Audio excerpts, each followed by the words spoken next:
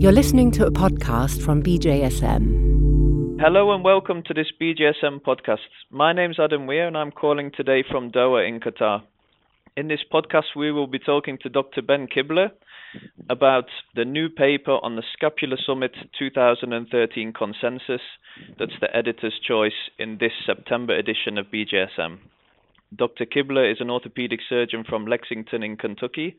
And Dr. Kibler, it's a pleasure to have you on the line with us today. I'm glad to be here. Thanks for inviting me. Congratulations on the paper. I very much enjoyed reading it, and I would advise all our readers to do so. And I was just wondering if you could introduce the paper to us, tell us a little bit about the history of the Scapular Summit. How did it come about?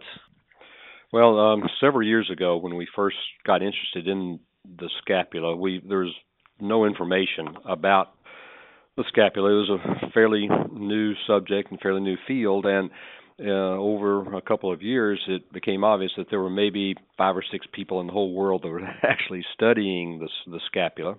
And so we decided to bring them all together for a little meeting so everybody could understand where they were and what the issues were about the scapula. So we had a very informal meeting here in Lexington, Kentucky, several years ago, and we just got together to talk and to introduce ourselves. And we have become a pretty small group, but it's a very collegial group since that time.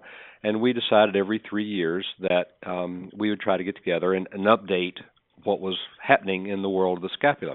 Well, since that time, the information has blossomed quite a bit. So in 2009, we decided to actually, we had enough information that we could then produce a work product of our little get-together. And so that particular meeting was held in Lexington, and we looked at what a definition of scapular dyskinesis was, how we were going to use common terms to describe the alterations we see, and to try to work on some ideas of how to identify it clinically, and then how to talk about some interventions. At that time it was mainly rehabilitation. So the result of that summit became a paper that was in the Journal of Orthopedic and Sports Physical Therapy, JOSPT, in 2009. It set pretty good groundwork for our understanding, and since that time there's been a whole lot of information coming back. Now we can identify what scapular dyskinesis is, and we kind of understand why it occurs. We started looking at it in association with the multiple problems that exist around the shoulder.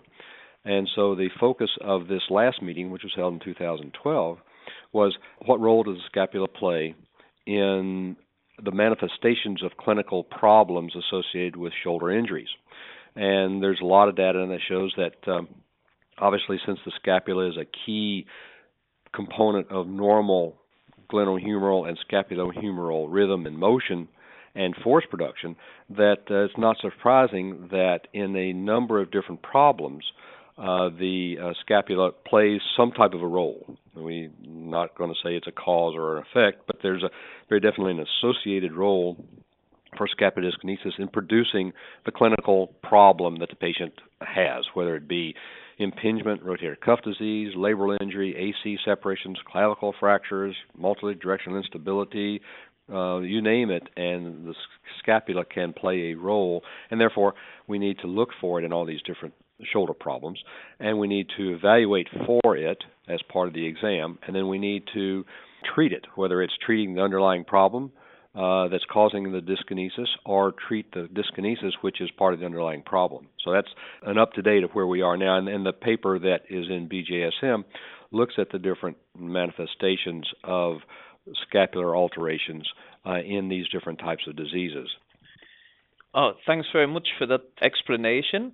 And I'd like to now, if it's okay with you, just run through some of the things from the statement, go through it point by point, because as you stated, you managed to reach a consensus on the definitions and a little bit on the terminology you use. And I see in the paper you like to use the term dyskinesis.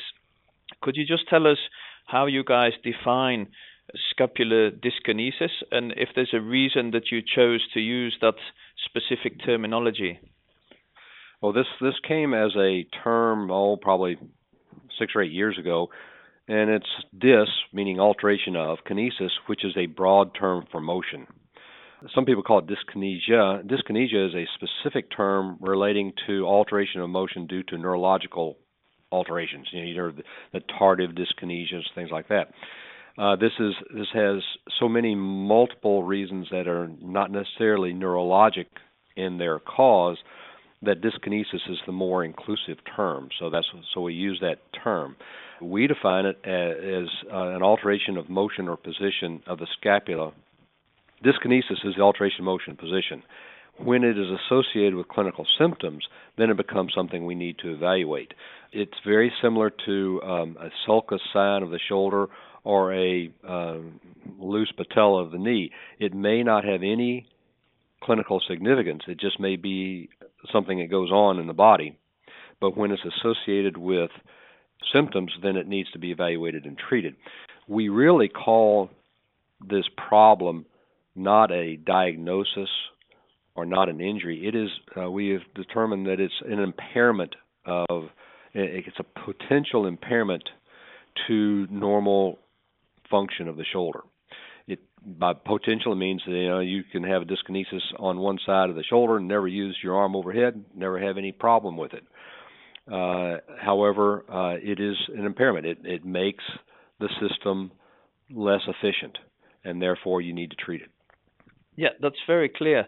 And when we move on after the definition and how we should use the terminology correctly, the next step would be what's the current thinking on how we should examine our patients for the presence or absence of scapular dyskinesis? Well, at this point in time, the evaluation is strictly by clinical observation. The scapula is a difficult bone to evaluate well by imaging. It has to be moving, it has to be dynamic. Now, Peter Millett out in Colorado is doing some very interesting work on using dynamic fluoro to evaluate this, and that's pretty good, but there's a fairly high dose of radiation, and this is limited to certain places at this point in time. So right now the clinical observation is still the best.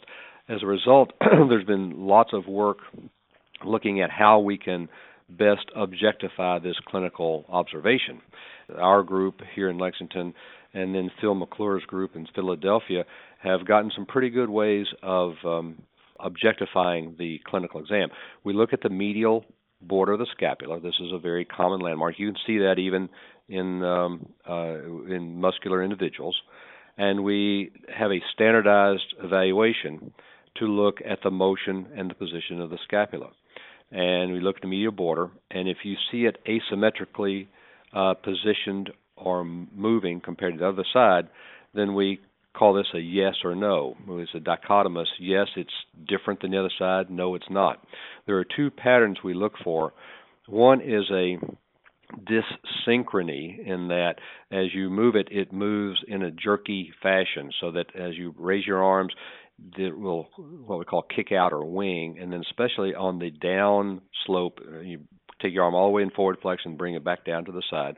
You'll see on the down slope of the bringing your arm back to the side, it will actually kick out or wing fairly markedly. So this would be the dyssynchrony. The second is the alteration of position, so that you see either the inferior medial border, the entire medial border, or the superior medial border of the scapula being prominent as you move the arm.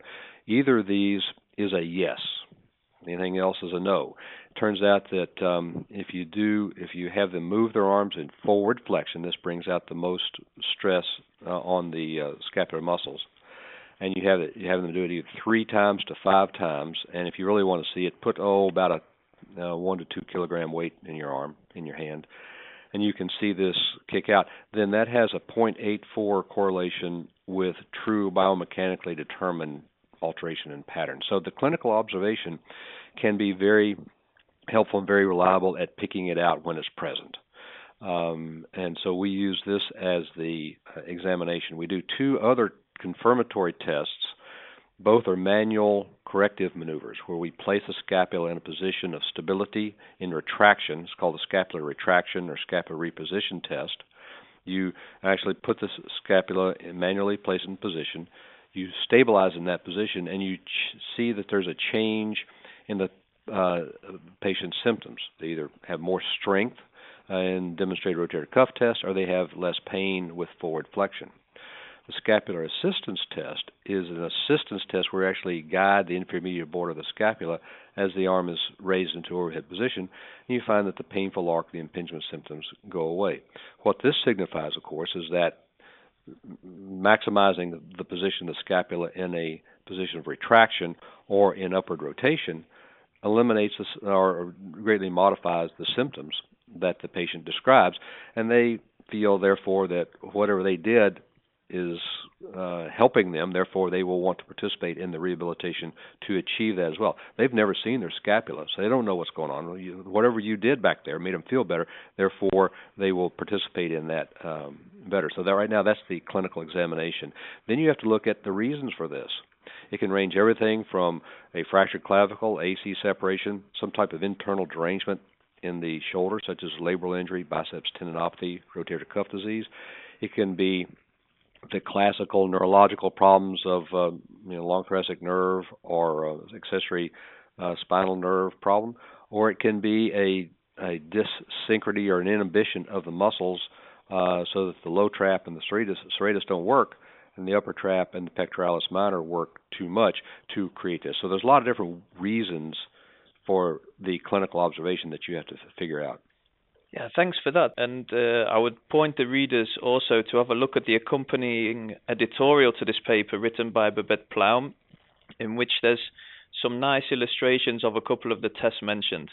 And it's always nice to see that clinical examination remains the cornerstone here of making the diagnosis. If we move on in the paper and we think that we dichotomize the dyskinesis is present or absent, if we would say that dyskinesis is present, we've looked at the possible causes. It's hard to say something about treatment, perhaps because there are so many multiple causes, but is it possible to briefly run us through the current thinking that came to the forefront in the summit on the best way to treat at the minute? Yes, there would be the structural problems such as a fractured clavicle or a high-grade AC separation where you lose the strut of the clavicle to stabilize the scapula in a retracted position. Obviously, that needs to be treated. If it's inhibition of muscle activation because of some glenohumeral internal derangement, such as labral injury, biceps injury, you need to treat that, obviously. The large majority of these are loss of muscle activation patterning. A lot of times it's due to impingement or rotator cuff disease or direct load trauma, fatigue. A lot of different things can cause that. And therefore, and this is the really hard work, is to then get those muscles to be reorganized in patterns to stabilize and retract the scapula as your arm moves. And because for some reason the low trap is probably the key muscle in this.